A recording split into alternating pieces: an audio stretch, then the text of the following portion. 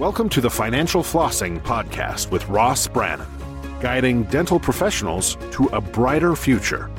Ross Brannan is a financial advisor who knows it's not just about your teeth.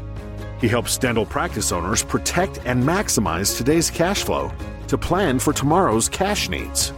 Find him at rossbrannan.com. On the show, he brings together experts to help dental professionals looking to make smart money decisions to grow their income, turn their retirement goals into reality, and improve their lives. And now, here's your host, Ross Brannan. Welcome to the show. My guest today is Dr. Chris Green. Dr. Green is the co-founder of Dynamic Dental Ascension, a coaching group in the dental industry. Unlike many coaches in the dental industry, Dr. Green is actually a practicing dentist in the Denver area, where he values individualized patient care and has developed a solid ethical foundation at an early age by following the example of his father and grandfather, both well-respected dentists in the Chicagoland area for more than 60 years. Chris, welcome to the show. Hey, Ross. Thanks for having me. Well, first question here is, did you even have a choice? Your granddad and dad were dentists. I mean, were you told you're going to be a dentist, or did you choose this? Right. I mean, I was handcuffed to a dental chair at a young age. And from there, it just, the love for the profession took off by force, blunt force trauma. Well, you said, you guys are too close to me. I'm leaving Chicago and going to Denver. Yeah. I love Chicago deep dish pizza. It's a great way to get a heart attack and weigh 400 pounds, but it's delicious. Absolutely. So let's talk a little bit about, you have a very successful practice. I want to talk about what your practice is like now and how it turned into the Dynamic Dental Ascension. So you have 3 associates, is that correct? Correct. Now, how many office locations do you have? We have one. We just acquired another location recently. Okay. And this is where I think some people are going to be, their eyes are going to be like, what? You actually practice clinically how many hours a week? 4 hours a week. 4 hours a week. Now, obviously, you're working in the business the rest of the week and taking taking Friday off because that is like in the dental constitution.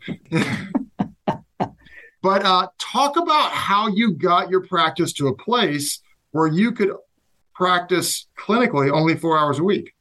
Well, I think it came early on with some intention of knowing, hey, first of all, you got to be able to go in and produce, and dentistry has to be on autopilot, the clinical aspect, so that you could focus on patients, marketing, growing the business, growing the team and the leadership, and from there, the ability to scale. So the foundation was becoming a good, proficient, and efficient clinician. And from there, strategically, I mean, this didn't happen overnight. My friend says it's an overnight success, 10 years in the making. But to get to that 4 hours a week, that's what it took.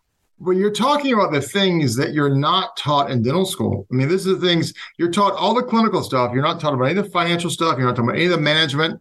I mean, I've actually met dentists who were trying to sell a practice just because they hated the management of people so much.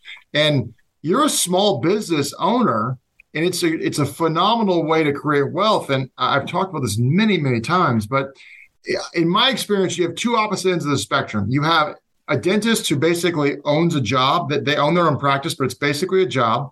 It's a good job, but it's basically a job. And then the business owner who happens to be a dentist, and their incomes are pretty far apart. So talk about that dynamic a little bit. Yeah, I mean, you're spot on. A lot of us get caught up in the chair and the whirlwind, and the income's nice producing, but there is another way, if you don't love clinical as much, to kind of start to escape the chair, empower others to do the dentistry, but you have to have the profitability and the margins in place to make it worth your while as well. So it really comes down to building up others, leveraging leadership, and then allowing other dentists to come in and have a good situation to replace your production. Well, I'm sure you, like me, like everyone probably listening, has control freak tendencies. How hard it is to let go of control and to empower others to do things? Yeah, it's definitely tough. It takes time. It takes building a good foundation of systems and then saying, hey, if somebody else could get this done to 80% of the level that I might with my own 2 hands, I have to consider delegating it. I mean, you probably talk about a lot of this stuff in some of your your groups and things like that with scaling 10X and all that, but that's kind of been the approach I've taken. So the 80-20 rule. Oh, yeah. I mean, it makes total sense. When you came out of dental school, did you know this right away, or did you have a few years of just grinding in the chair and you had a light bulb epiphany, or did you see somebody else? What kind of created this evolution for you? It's been a moving target ever since graduating, right? I think everybody's like, you got to have a vision, this grand vision. It's like, how do you have much of a vision when you don't know what you don't know? You come out of school and you think this is how you get there. And then as you go along and learn things and meet other people and tweak and try things, you learn, oh, maybe I could try this, and maybe I won't die, or I'll still be able to put food on the table, right? So like, and you got that big student loan balance hanging over your head too. Right. So no, I mean, I was an associate for 5 years, grinded it out, worked 5-6 days a week, literally like 50-hour work weeks. My neck started hurting, all sorts of stuff. Opened a startup in 2018, and from there was still 4 days a week, but within a year got to 3 days, and then a year after that down to 2 days, and now we land at where we're at today. And I just kind of saw, honestly, I was a bottleneck if I was in the chair more recently because of all the other value I provide in other areas of the practice. Well, that makes perfect sense. So what happened to kind of motivate you to start the Dynamic Dental Ascension? Because I would assume you had people saying, hey, can you show me how you did what you did? But talk about how the Dynamic Dental Ascension and how that came to be.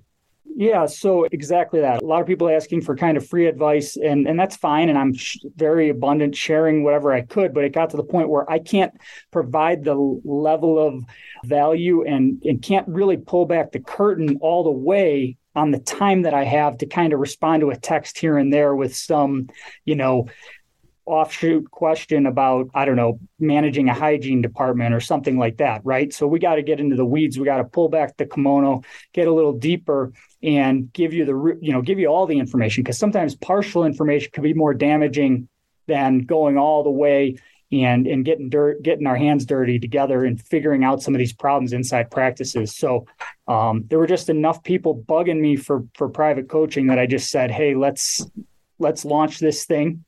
And it's taken off from there pretty good. So kind of explain to our listeners, what exactly is it beyond coaching? Like, or what kind of coaching? What's involved? Yeah, so it's a small private group, and we're keeping it pretty small for a reason, just so we could remain intimate with some private coaching calls as well as weekly group Zoom calls. So we're learning from the pain and troubles of each other. We also have a lot of people in the same timeline of their practice ownership journey. So a lot of the things that are relevant for Joe over here are relevant for Susie over there, because whether she has that problem today or in 6 weeks or 6 months, she's going to now be aware of how to answer that question because she saw it, or he or she can be aware of things that are starting to develop and read the tea leaves because they're seeing all these things pop up in other practices. So that's kind of the power of the group. And then we dive deep behind the numbers and leadership. And I mean, we've only just begun. There's a long, long runway of information. And myself and my partner, Dr. Tom Reed, have a whole long list of things to share. So you've done a lot of, coaching or kind of consulting or giving advice, and probably a lot of unpaid consulting. You mentioned this off the air. What have you noticed about dentists? What do you think is something that holds them back and almost being a little late to the party on getting advice, if you will? Yeah, I think the natural tendency is where can I save a few dollars, right? Not investing in myself as much as I should because I'm looking at the price tag. So for example, I've paid for coaching since I opened my practice, even before I opened my practice, and it's always paid a nice dividend in return and folding time for me. But what I see is that a lot of dentists will say, hey, I'm just going to grind it out and figure it out myself rather than pay X number of dollars, X thousands of dollars a month towards this coaching program because that's a lot of money. Well, I would submit to you, there's a Ross line, that that small investment, just little bits of information from the right people will send your career on a trajectory you never would have believed. So over time, in my experience, I've obtained little bits of information that move the dial 1 degree, and and 1 degree more here or there. And now I'm at a place I never would have dreamed of, 5 years ago. Well, I mean, I talk about obviously rates of return all the time with clients, and the highest rate of return you're ever going to get is investing in your business. Yeah. Yep. Hands down, not even close. So, saving X dollars a month on saving, quote unquote, X dollars a month on coaching, if you need it and can implement it and use it, is a very short-sighted perspective. Yeah. So, and to your point of what we were talking about off air is I also have a company with some partners, the Practice Launchpad, which is startup and acquisitions coaching, right? And what happened there is we've built this great infrastructure over the years, and it's this great product that just if I just take your equipment bill, I will literally pay for like 3-4 years worth of my service, and my service should only be about 10 to 12 months, right? But what I've seen is that dentists won't pay a price, it doesn't seem, till they've felt the pain. And usually the pain comes as practice owner, and it's years and years in, and it's, well, maybe I should just sign up with that guru. Maybe I should do this. Maybe I should do that. And then just kick the can, bang your head against the wall. And then finally, or not, you decide to go and seek out some help. And you're like, why didn't I do this 5 years ago? Right. Yeah. Yeah. So let's talk about some of the biggest mistakes that you see dentists make, and quite frankly, that you help them with. Wow. Yeah. I mean, number one definitely is the inability to kind of see where they're going. So we talked about vision earlier, but kind of the inability to see what scaling looks like. So if you're anything like me, you start out with, 3-4 team members. Now all of a sudden you have 7, you have 10, but there was no real plan as to when to hire. And it was just like, okay, we're growing. There's enough new patients. Let's hire somebody, And so I think that the mistake here is not actually knowing where you might be headed and the reason I bring up number of team members is because we know a pain point is the management of a team. But if we know how many might be the pain point where we don't want to add any more, then we could stop there and kind of clamp in and say, this feels good, and grow those people. Or we can keep going. And there's some growth phases that we see in dental practices and in any business, really, in the scaling, where they're tipping points, right? And where I see a lot of docs get stuck is kind of around that 10 team member point, because the 10 to 15 team member growth really is a painful process where you need real leaders besides just the owner. That's really good. Now, I mean, what are you seeing in the world we live in today? Hiring good people is more challenging than ever.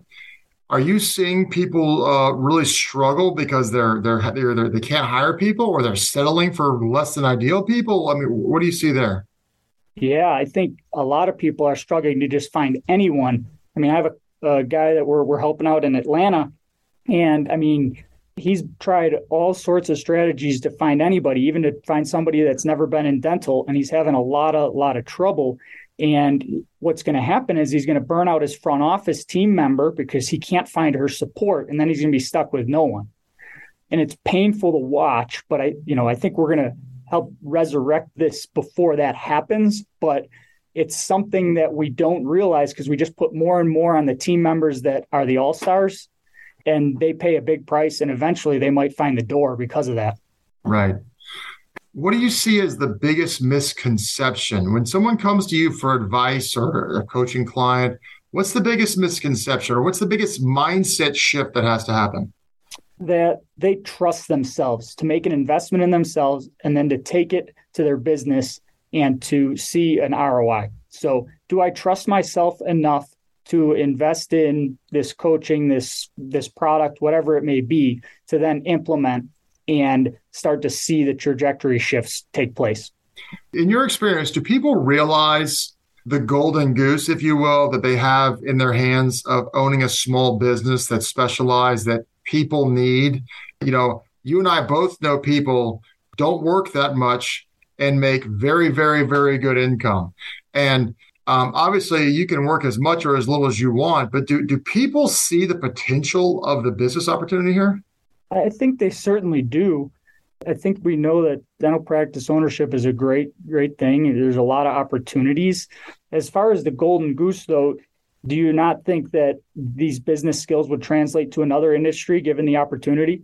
I absolutely do. If you can build a business in one industry, I don't see how you couldn't build it in the other. Obviously, there's going to be technical differences in a different industry. So if you can learn the skill now, you may get burned out on dentistry and move on to something else. But I think it's a tremendous skill that could be taken advantage of.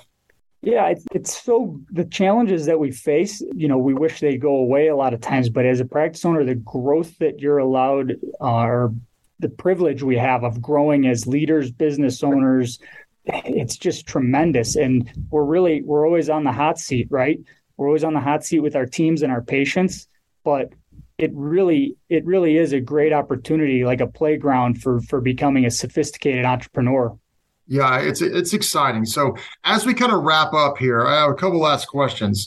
First off, is there any kind of lasting advice you would say? If there's one thing that, hey, if you're hearing this, if you never talk to me again as long as you're alive and you're a dentist, here's something you should consider or you should think about or ponder. Yeah, I'll just speak to kind of early career docs, if that's okay, and dental school docs. So okay. I think there's a tendency to hear guys like on podcasts and be like, oh, well, that's what it should be like. I'm going to be there and I'm going to be there tomorrow. And what we don't see is kind of like the groundwork that's laid. I mean, I think that still any successful business, successful person puts in the time, certain things with friends if they want to, or family to, grow their career if that's what they want, or it's delayed, right? I think there's still time and effort that needs to be put in to see the kind of results you might envision. So don't think it's going to happen overnight. It's a process, not an event. It's hard work and perseverance. You're going to have up days and down days. Like you said, it's not just snap your fingers and done. So with that said, I mean, dentistry is a great avenue to help us get there faster compared to a lot of other professions, right? So yeah, you put the time in on the front end to get through school and all that, but then luckily the industry is very resilient and profitable. So, put the time in and you'll reap the rewards for sure. All right, Chris, if people want to get in touch with you, if they want to learn more about the Dynamic Dental Ascension or anything about what you're doing, how can they get in touch with you? Yeah, probably the easiest way is to text me directly. My cell phone, 708-917-8019, or email me directly if that's easier, cmgreendmd@gmail.com.